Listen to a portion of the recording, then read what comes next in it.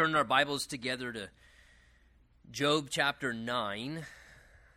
As we continue our study in the book of Job together, we left off last time a few verses into chapter 9 where Job was now responding to Bildad, who was trying to argue predominantly, as we said, kind of the justice of God, and was really to a great degree kind of overemphasizing one attribute of God's character over his other attributes, kind of failing to recognize that God has this marvelous ability to be everything of who he is in all of his attributes, and none of them ever contradict one another, and none of them ever in any way cause him to have to compromise one over the other. And that's what sets God apart really from humanity in a lot of ways, is that God is able to be completely just, completely righteous, completely holy, and at the same time be completely good and merciful and kind and gracious and loving. And he never has to compromise his justice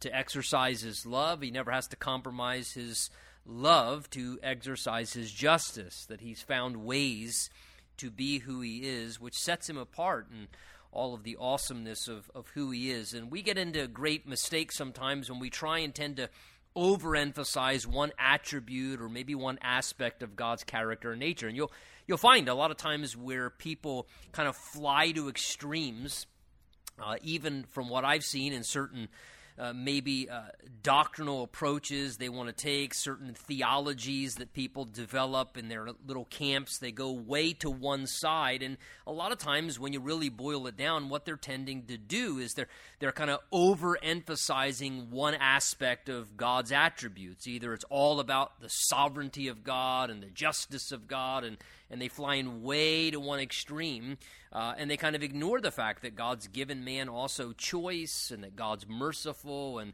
God's given to humanity free will. And because they can't reconcile in their little minds how God could be doing many things at once, and that these things, a lot of the attributes of God and the things God set in order, can run like parallel lines, and they have no problem running next to one another. And from God's perspective, it all lines up and it all works out. But because we can't seem to reconcile it, we tend to do that. We kind of go way to one side or way to the other side, and that's when we can really actually start to get off track theologically, rather than just reading God's word for what it says. And let me just say, one of the safest ways to develop a theology is to just read God's word for what it says. And when you come to promises, appreciate and believe and embrace the promises. When you come to warnings and cautions, appreciate and embrace the warnings and the cautions. And whether it is how God works or God's nature,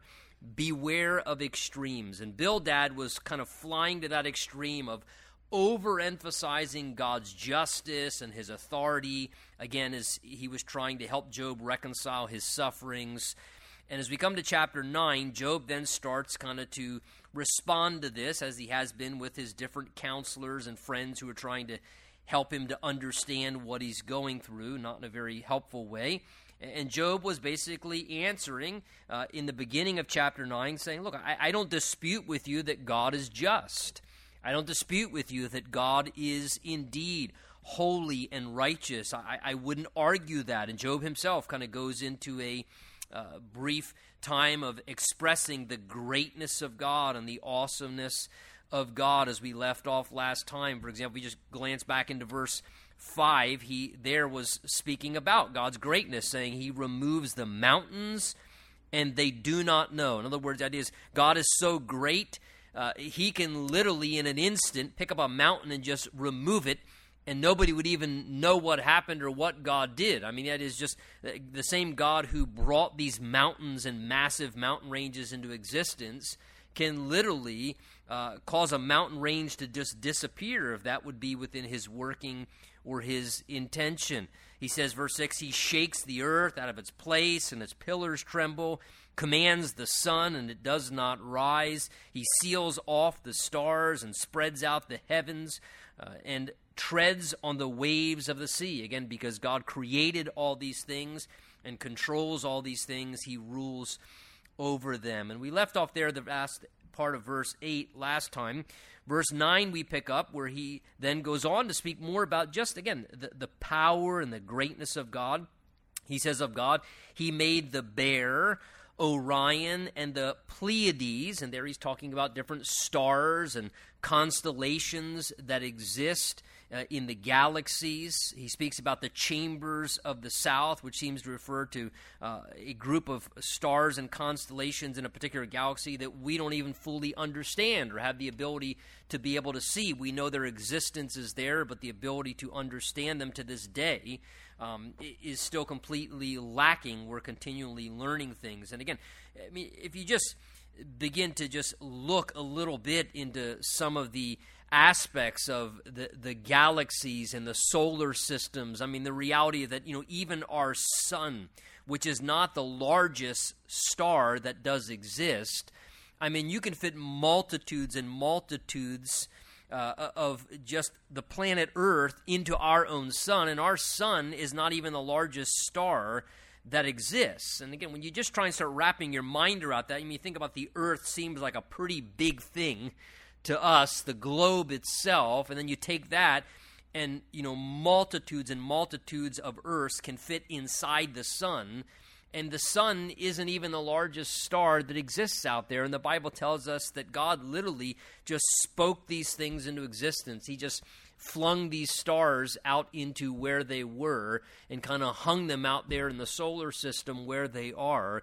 And they are just a few of what are just galaxies upon galaxies. And again, God not only created these things, but keep in mind, as all these things are in the midst of movement, God's steering these things around. I mean, could you imagine if just for 1 minute God fell asleep on the job and, just didn't pay attention, and any of these things, were kind of left out from under his care, the cataclysmic events that would take place, and why it's going to be so easy when God ultimately does bring great cataclysmic judgments, which we read about in the book of Revelation, that will happen during the time of the tribulation, where basically, to a degree, God just stops steering everything perfectly. And in a sense, he just kind of lets things go where they would go if God weren't keeping, constellations and meteorites and asteroids in the way that he is to take care of all these things. And again, just reminding us about the greatness of God, evidenced in his creative power in this incredible universe that we exist in and are constantly learning more about. He says, verse 10 of God, he does great things past finding out, Job says. Yes, wonders without number. The idea is his wonders that he performs in creation, his wonders that he performs in his acts and his miracles and his works. He says we can't even calculate them. They're beyond our understanding. If you remember the end of the book of John, when John was writing his gospel, he speaks about how if we were able to even, he says, record all of the works of the Lord, he says there wouldn't be enough room to record all those things. John chapter 20, verse 30 says, truly Jesus did many other signs in the presence of his disciples. That is just the miracles of his 3-year earthly ministry. And it says, but these, that is those we have record of in John's gospel, are written that you may believe that Jesus is the Son of God, and believing may have life in his name. So again, the idea there's just what has been given to us, even in the gospel accounts, even what's described for us in the Word of God.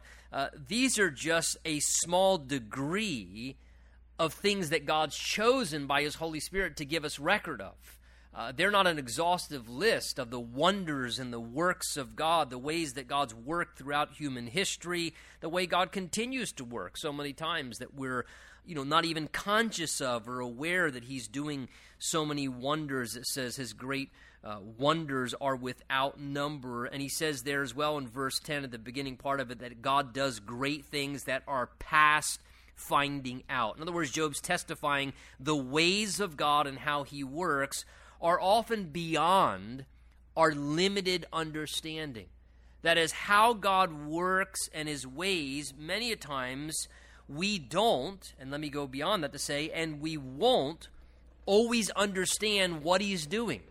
We don't have the ability, even the greatest of minds or the deepest of research or all that we could do. There is such a gap between God, who is infinite, and you and I as people who are finite. The ways of God are beyond our limited human understanding. There's always going to be a degree of mystery.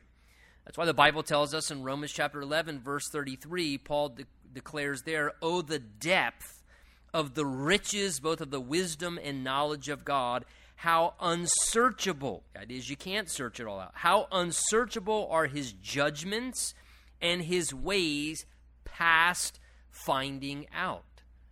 So, in some ways, that's what makes God continually marvelous and interesting, because you can continue to seek God and search out God's ways and worship and adore God, and you're never going to get bored. That may happen with a human relationship. You feel like, well, this person's kind of getting boring after. Well, that's never going to happen with God. You'll keep seeing more and learning more and discovering more. You'll never be unsatisfied, and God will keep blowing your mind again and again and again and again. In fact, I love Ephesians chapter 2, where it tells us there that in the ages to come, we'll continually be learning more about the riches of his grace and kindness in Christ Jesus. In other words, you do understand that one of the aspects of the eternal dimension in the heavenly realm is we will be constantly learning and discovering more and more. It will be an ongoing process of revelation in the eternal age upon age to come, because there is so much to know about God. That is, every time you look to the throne of God and you see God in your perfect, glorified, eternal body, which is made for the heavenly dimension to be in God's eternal presence, which isn't limited like these earthly bodies of flesh right now, these weak tents that we live in that are cracked and broken and fallen in their condition. We're going to look to the throne of God, and we are going to see things about God that we've never seen before. Again, do you ever wonder why continuously in heaven they keep falling down on their face before God and casting their crowns and going, "Holy, holy, holy is the Lord God Almighty, who was and who is to come"? Because every time they look to the throne of God, they see something else about God and his nature that makes them go, "Holy, holy." In other words, the idea of holy is set apart. There is no one like you. There are things about you that are so incredible. And as you constantly see that, it's what prompts them, again, to worship and give adoration and praise towards God. So we're constantly learning here. We'll be continually learning throughout all of eternity because of how great God is. And I think there are going to be things God's going to be showing us that we are going to be astonished about all throughout eternity. I can't wait to get to heaven and actually have the master teacher himself, Jesus, start teaching us the Bible. I'm going to be out of a job in a good way. And I can't wait to sit at the feet of Jesus. And I envision in some ways, we're going to be at his feet, and he's going to say, let's talk about John 3:16. And he's going to quote John 3:16. He's going to say, now let me tell you what that really means.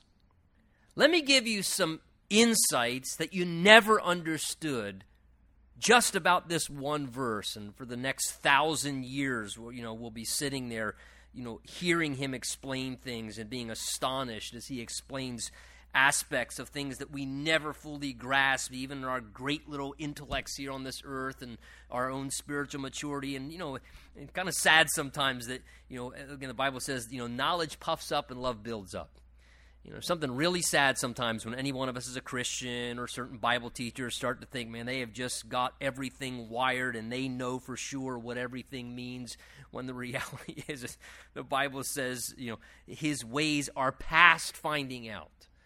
The ways that God's way, there is always going to be an element of mystery. And if we're not humble enough to accept that, we're really always going to be missing something in our spiritual life. That's what makes God attractive to worship.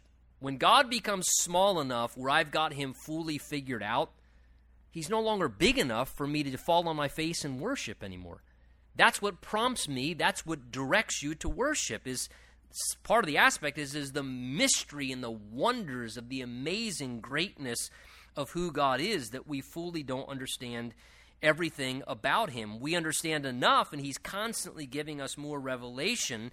But it's important to realize like Job says, he does things past finding out, because guess what that also means? In these areas of when God's working at times and Job's going through some suffering and hardship and difficulties in his life, and guess what he doesn't grasp?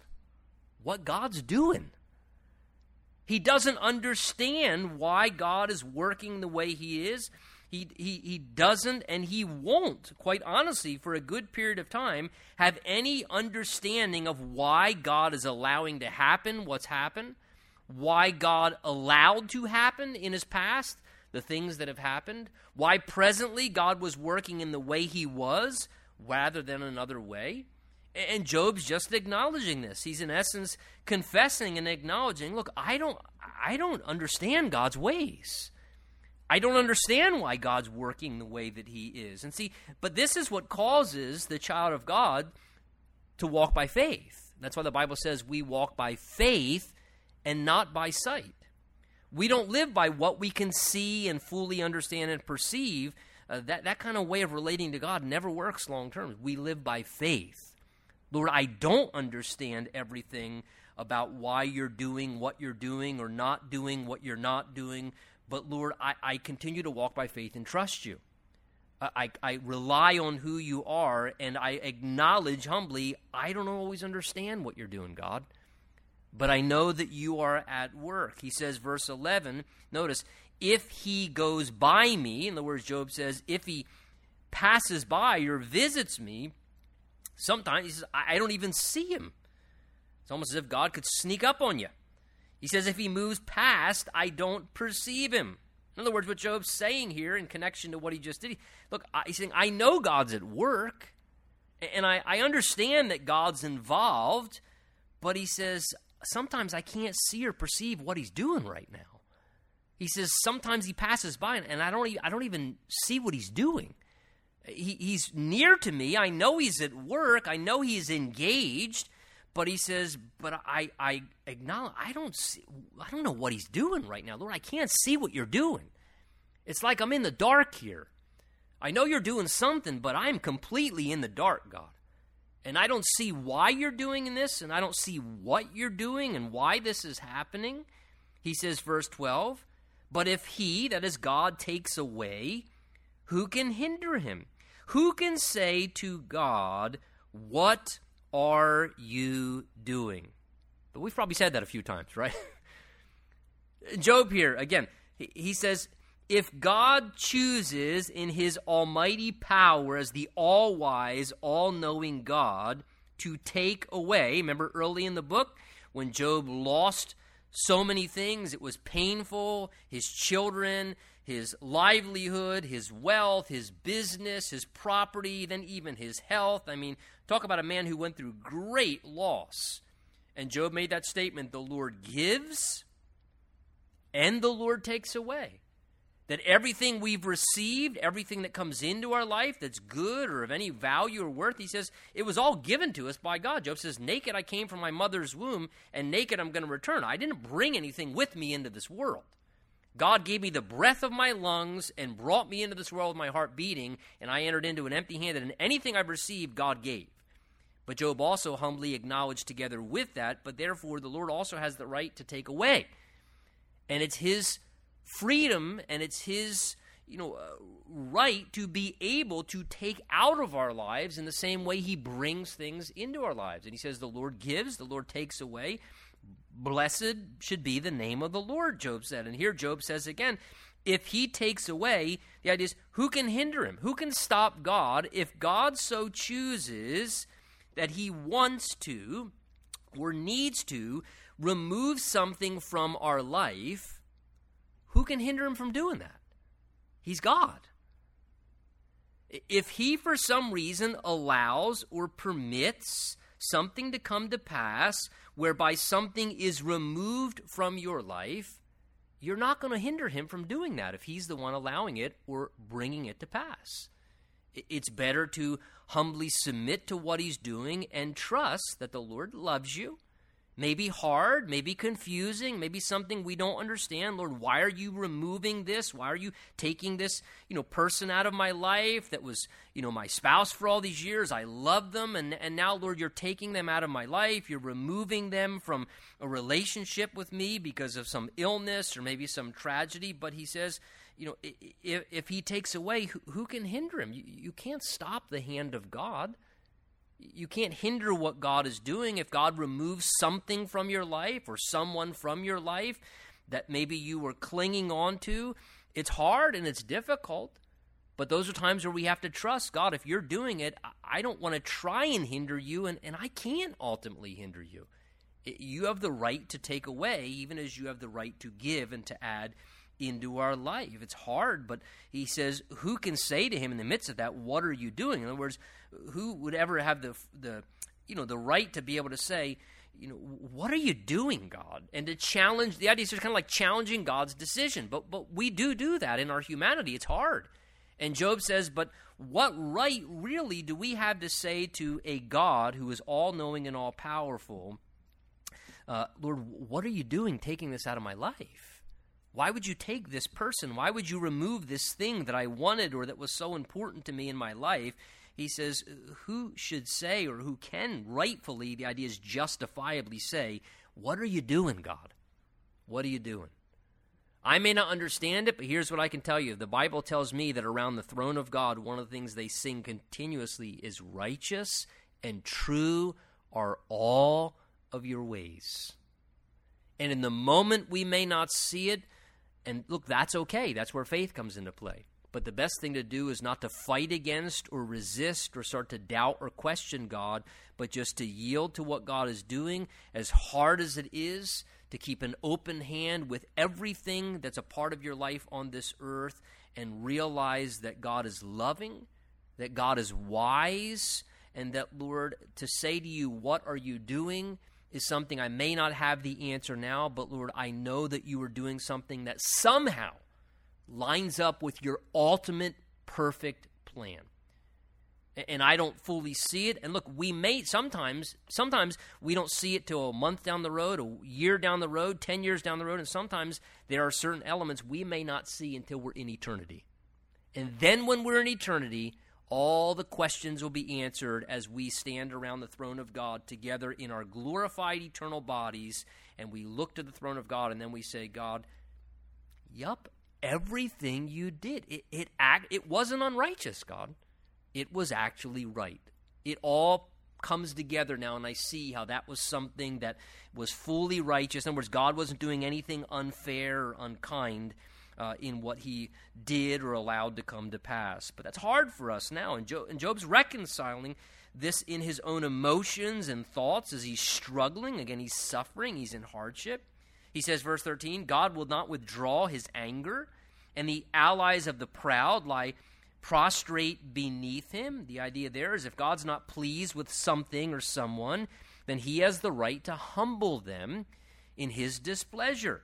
He can break the pride of the proud. He can break those who are proud and seeking to oppose him by exercising his righteous anger. Job says, verse 14, how then can I answer him and choose my words to reason with him? For though if I were righteous, he says, I could not answer him. The idea is I couldn't effectively argue with God.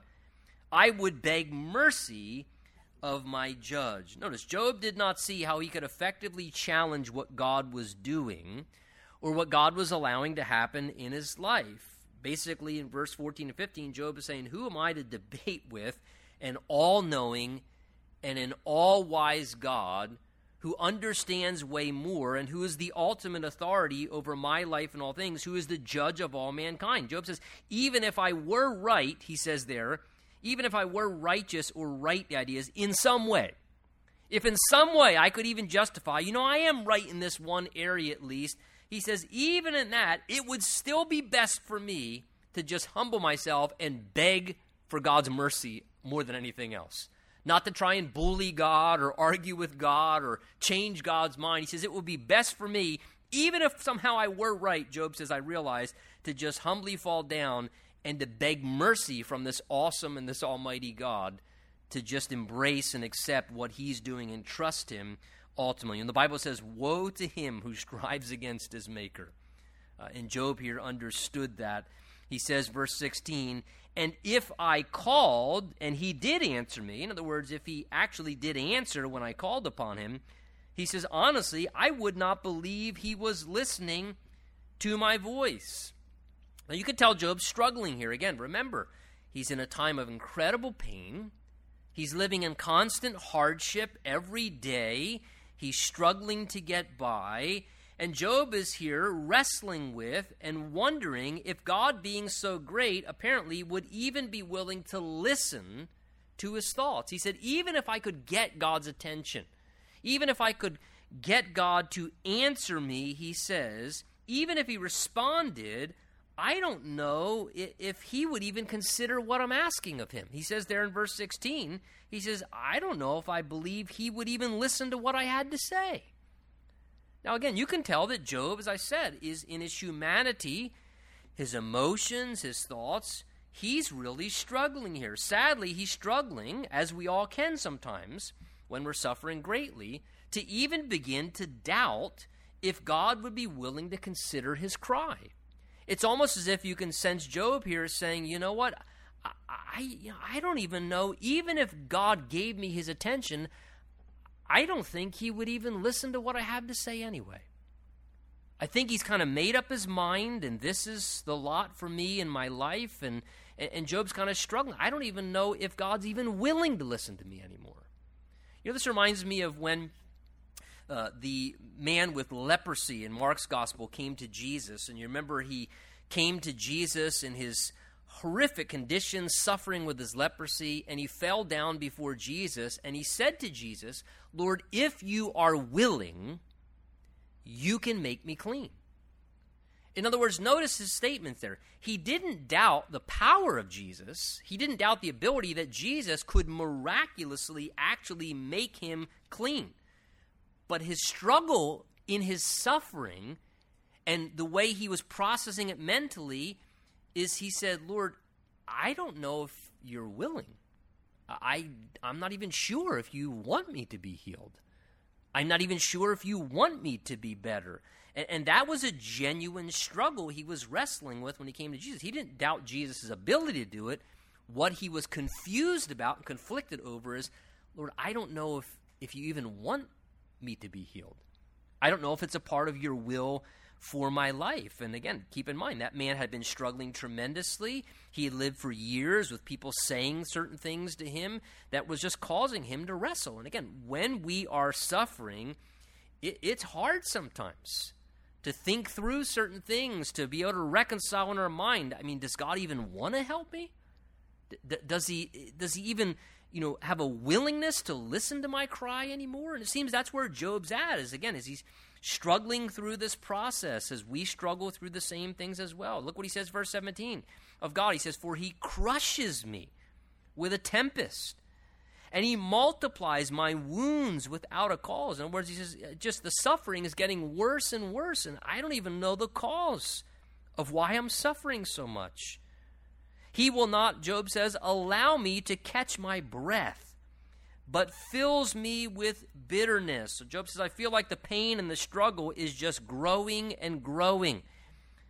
And the idea here is he's indicating that he's kind of like starting to have trouble keeping up. You ever have a time in your life where you're maybe suffering in some way? Maybe it's emotionally, or maybe you're suffering physically, or just any, hardship that you're going through. And as that season of hardship and suffering becomes prolonged, it goes from a day to 2 days to a week to 2 weeks to 2 months and just the process of suffering continues. You start to feel like, I'm just kind of struggling to keep going. And that's a natural human experience sometimes. Remember, Job said the weight of what he was under felt like all the weight of the sands of the earth just pressing down upon him. And this is what he's saying here. He says, I feel like that my wounds and my suffering are being multiplied. I don't have any answers. And he says, I feel like, God, I feel like you won't even let me catch my breath. The idea is they're picturing like a person who's suffocating or drowning under the misery or under their hardship or the suffering they're going through like an anchor weighing you down. It's like you're trying to keep your head above water, but you got this anchor attached to your ankle, and you're just constantly trying to keep your head above water, and the whole time the anchor just every day, every moment, every hour, you're out there in the middle of the sea just treading for water, and you just feel like, I just can't even catch my breath. I feel like I'm drowning here, like I'm suffocating, trying to keep breathing and keep functioning, but feeling like somebody's just constantly constricting you because of, what you're going through. Again, just so picturesque of what we feel as human beings sometimes when we go through hardship and pain. He says, verse 19, if it's a matter of strength, indeed he is strong. Job says, the one that's strong is not me, it's God. And if of justice, who will appoint my day in court? Though if I were righteous, my own mouth would condemn me. Though I were blameless, I would prove me perverse. I am blameless, yet I don't know myself, he says. In fact, he says, I despise my life.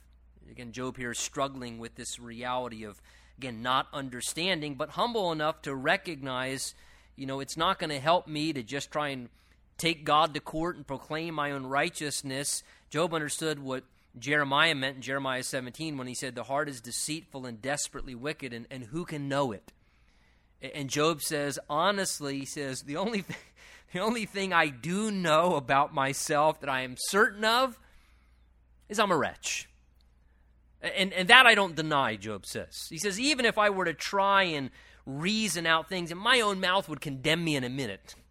As soon as I tried to argue my case of, I deserve this, or I'm righteous, and Job, I'm entitled to something, Job says, my own mouth would prove me perverse. He says, though I may think I'm blameless, he says, one thing I do is I despise my life. I wish my life wasn't the way it was. Again, Job understood, though a very good and godly man, the wickedness of his own heart and the depravity of his own humanity.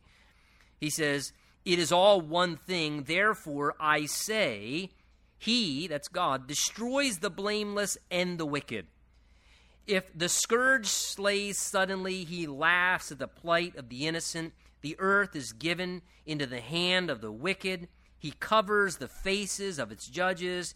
And he says, if it's not he, if it's not God, he says, then who else could it be doing this to me, the idea is. Again, at this point, as we've talked about, Job is starting to develop kind of, you come to a sense here, almost kind of like an attitude of fatalistic thinking towards God at this point. He's kind of getting to this point where, nothing matters, good or bad. He's starting to kind of slip gears a little bit here, and we do that from time to time mentally and emotionally when we go through hard experiences. God gives us grace and latitude.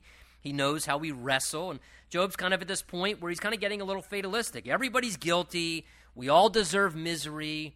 Hardship's just a part of life, and it doesn't even matter, he's saying, if we do right or wrong. He says, God destroys the blameless and the wicked alike. And you could tell in his suffering, he's starting to have now some wrong ideas about the nature of God. And the character of God is something where Job's suffering is kind of starting to cloud his way of thinking, and his own emotions are causing him to come to wrong conclusions about God. And we can all be prone to doing that. Sometimes when you're in a season of suffering, you're going through something hard, or maybe you've gone through something very painful in your life that's been traumatizing. Unfortunately, what that can do sometimes is it can start to cloud our way of thinking. And it can even start to cloud our way of thinking about God. We start to come to wrong conclusions about God's nature that aren't true about God's nature or character. Or our emotions that we're struggling with make us, in our turmoil internally, start to make wrong judgments about God or what God is or isn't doing. And we have to kind of keep ourselves in check. And look, folks, that's why it is very important, and we have the privilege of something Job did not have. We have the full counsel of the Word of God, which is truth. And that's why the Bible says, in Romans 12 even, that we need to experience the renewing of our minds by being in the Word of God, that the Word of God is living and powerful, sharper than a two-edged sword, able to divide between soul and spirit, judging the thoughts and the intents of our heart.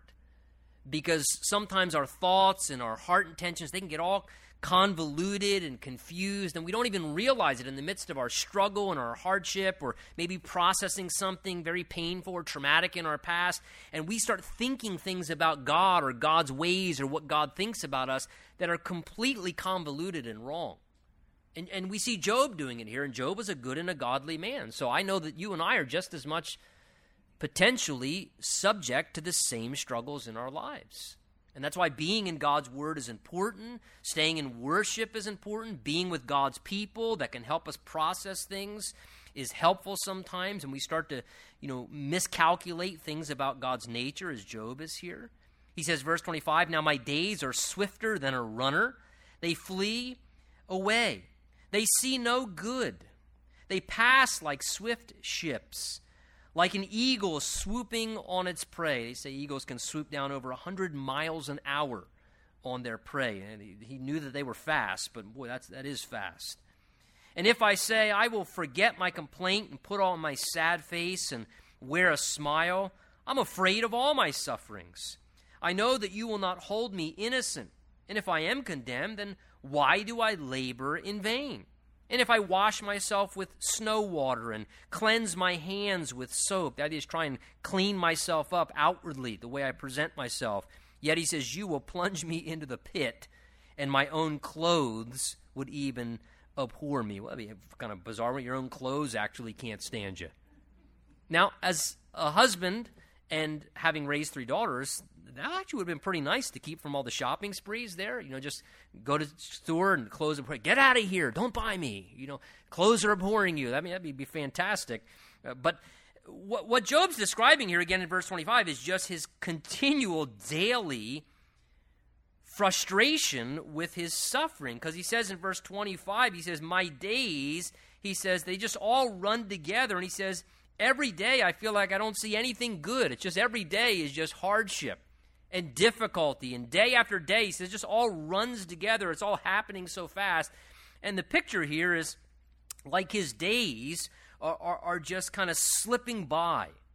And the suffering of each day just makes each day almost kind of feel like it has a worthless tone to it. Every day, there's nothing good in every day. It's just another day of hardship. Another day of the same suffering, the same difficulties, and it starts to make life feel like it has no value. And Job even contemplates, you can tell in these verses, he says, "I don't even know, should I play the hypocrite amidst my suffering?" He says there, verse 27, "If I say," that is, I'd be lying, "if I say, let me just forget my complaint and put off my sad face and wear a smile." Boy, we've never done that, right? Let me just act like everything's fine, forget that I'm really going through the worst season of my life, and put on my smiling face and put off my sad face. And Job says, but even if I did that, then God would just deal with me for my hypocrisy, he says. Even if I tried to clean up my act, and we do that in front of each other, which a lot of times vain and worthless, but he said, I would just be playing the fool before God if I fake in that way. Verse 32, he makes some really interesting statements at the close of this chapter. He says, "For he is not a man as I am, that I may answer him, and that we should go to court together. Nor is there any mediator between us, who may lay his hand on us both. Let him take his rod away from me." The idea is if a mediator could come into play, maybe he could take the rod of God's displeasure away from me. Very interesting. "And do not let the dread of him terrify me. Then I would speak, and I wouldn't fear him." I wouldn't be terrified of God's almighty power, but it is not so with me. Now notice what starts to happen here. In the midst of all this darkness and difficulty and hardship, God right in the midst of this just brings a spark of light here, because in the midst of Job's hardship, he starts actually to see things in the realm of the Spirit that are absolutely incredible. Notice, Job understood the huge gap between holy God and himself as a sinful and weak human being. And what does he start to do there? He starts to long for a mediator. You see what he says there? He says, God's not a man as I am. There's a gap between us. But he says, so I can't answer God directly, that we could go to court together and just kind of come together and solve our matters. He says, and the problem is, he says, There's no mediator between me and God. There's no one that can be a go-between, a mediator between us both. The idea is who could lay his hand on both of us.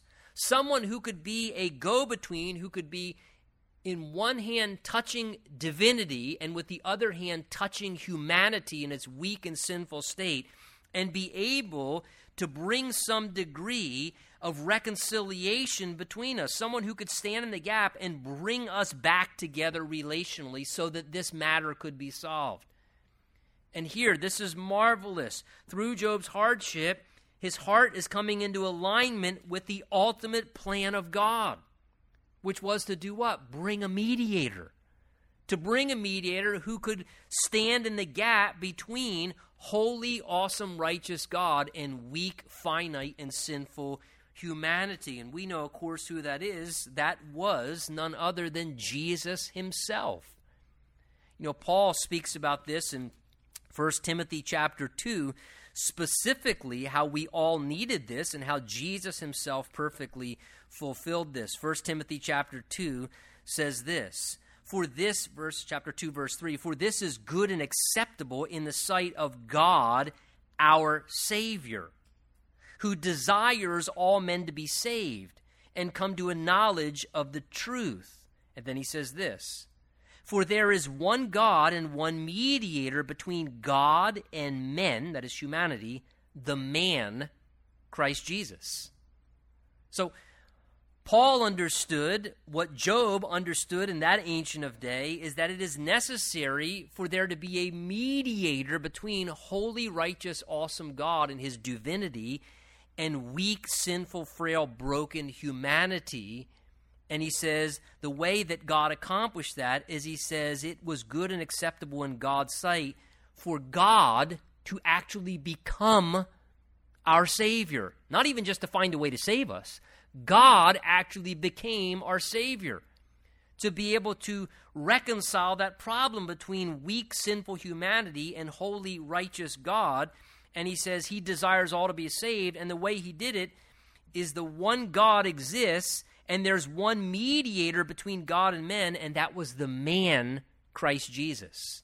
That is, that God, in the person of his Son Jesus Christ, came being fully God, remaining completely divine, retaining all of his divinity, and added a second nature unto himself, which was humanity, taking flesh upon himself, so that he could simultaneously be fully God and fully human at the same time, which would allow him to do what? Exactly what Job said. Someone who could have his hand upon divinity and his hand at the same time extended to humanity, and could build the bridge as a mediator to be able to bring reconciliation between holy, righteous God and weak, sinful humanity in a perfectly just way, so that we now could have access to God and direct relationship with God and forgiveness and acceptance through the mediator, our Lord Jesus Christ, who fulfilled what he did, dying on the cross for our sins, taking the punishment of humanity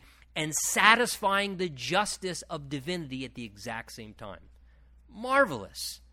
And Job understood this. Man, I wish there was a mediator. Oh, Job, just wait. There's one coming. Thank you for your prophecy. And I'm sure Job would say, well, I wish I didn't have to go through so much pain to give you that prophecy. But see, sometimes in the midst of the hardest hours, the most difficult things, God is doing things on a whole bigger, larger level we don't even realize. And we look at this now and we say, wow, that's marvelous, Job. There's Jesus right in the Old Testament. Thank you, Job. You just basically spoke about exactly what Jesus would be and what Jesus would do, who took the rod of God's displeasure away from humanity. And again, it just reminds us that when we're going through difficulties, it's not just about our personal experience alone. God is always working on multiple levels, man. And he's got different things going on. It's hard to see that when we're in the midst of things, but God has this amazing way to make all things work together for the good. And we see it even in these marvelous statements which picture Christ, even right there in chapter 9.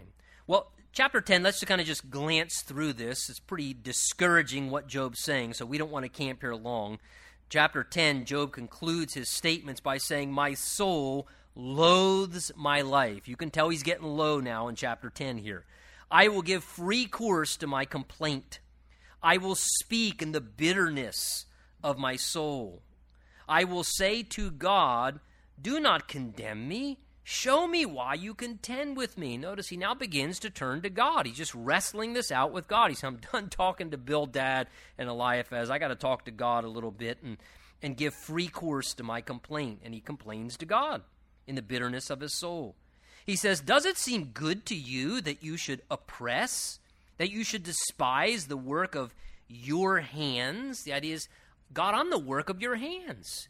Why would you oppress me as the work of your hands? And yet he says, it seems like you smile on the counsel of the wicked. You ever feel like that? God, I feel like that you're holding me back and you're smiling and blessing all the wicked people around me.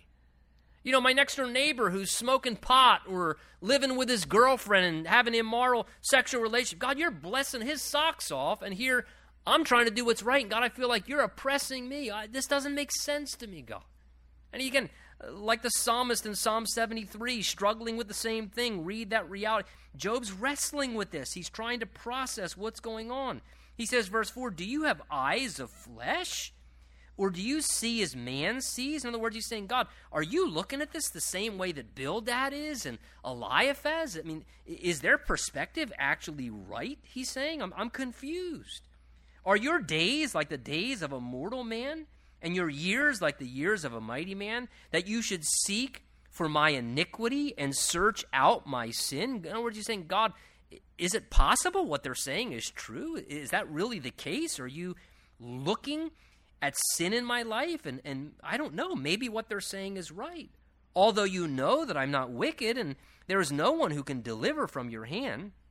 Verse 8, he says, your hands, notice, have made me and fashioned me an intricate unity. And boy, that is true. We are an intricate human body. Do a little research on the human body, and it will blow your mind how intricate just the human body is. Certainly no way that evolved on its own. It takes more faith to believe that than to believe that God knit us together intricately, complexity, with all the order of our human bodies. And he says, God, your hands have made me. You fashioned me in intricate unity, yet, verse 8, yet you would destroy me? God, you made me, and now you're just going to turn around and destroy my life? Remember, I pray, that you have made me like clay. God, I'm just like soft, moldable clay, and you're the potter, and will you turn me now into dust again? God, you made me like clay, and now I just feel like you're crushing me like a potter who's done with a ruined vessel. And are you done with my life?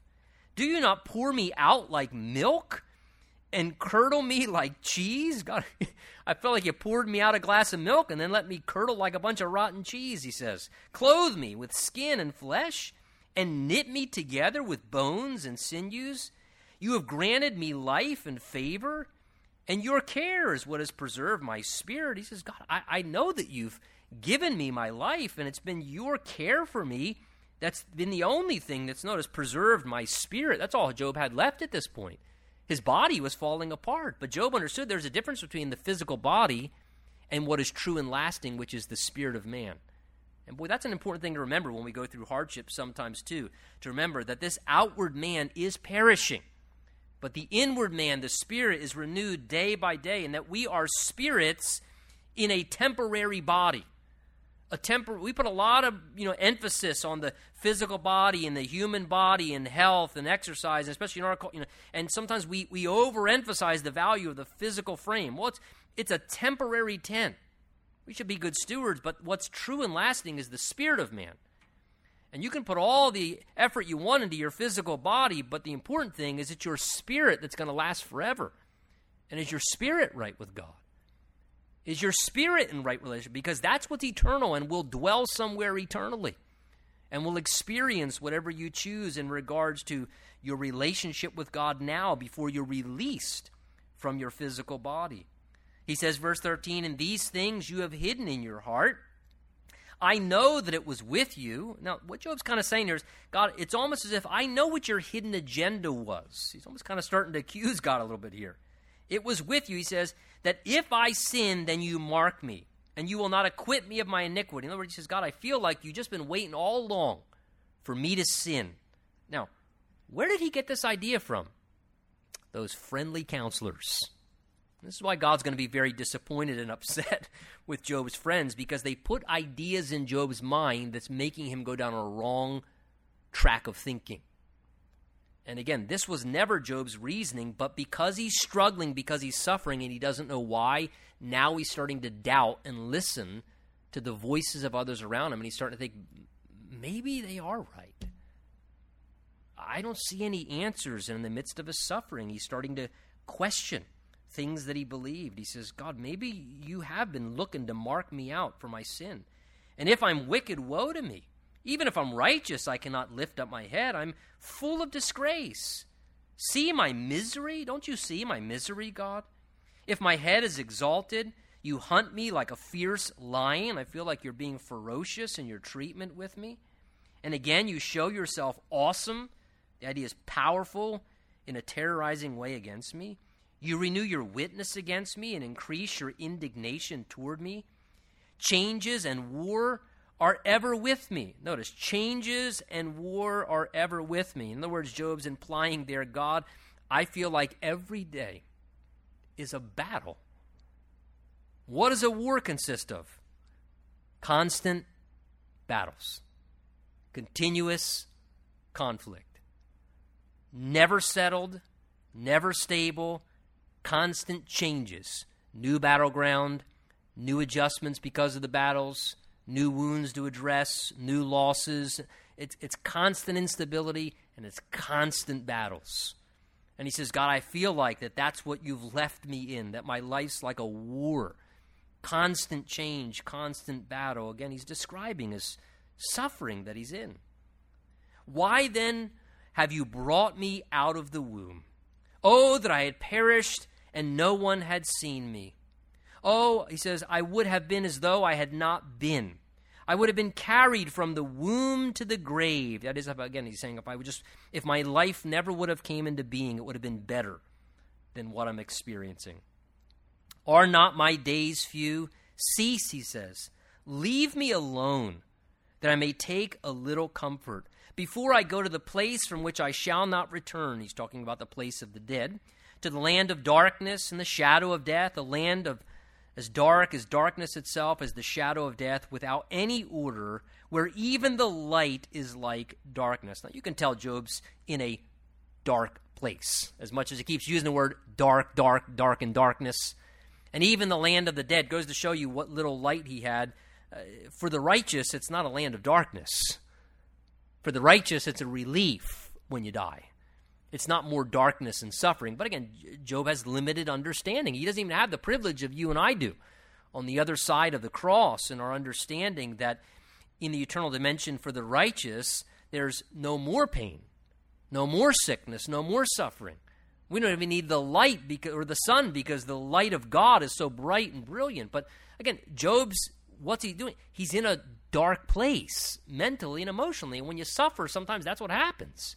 You start to go to a dark place where you question why, and why was I even born? It would have been better not to live than have to live in the midst of these hard things that I'm going through.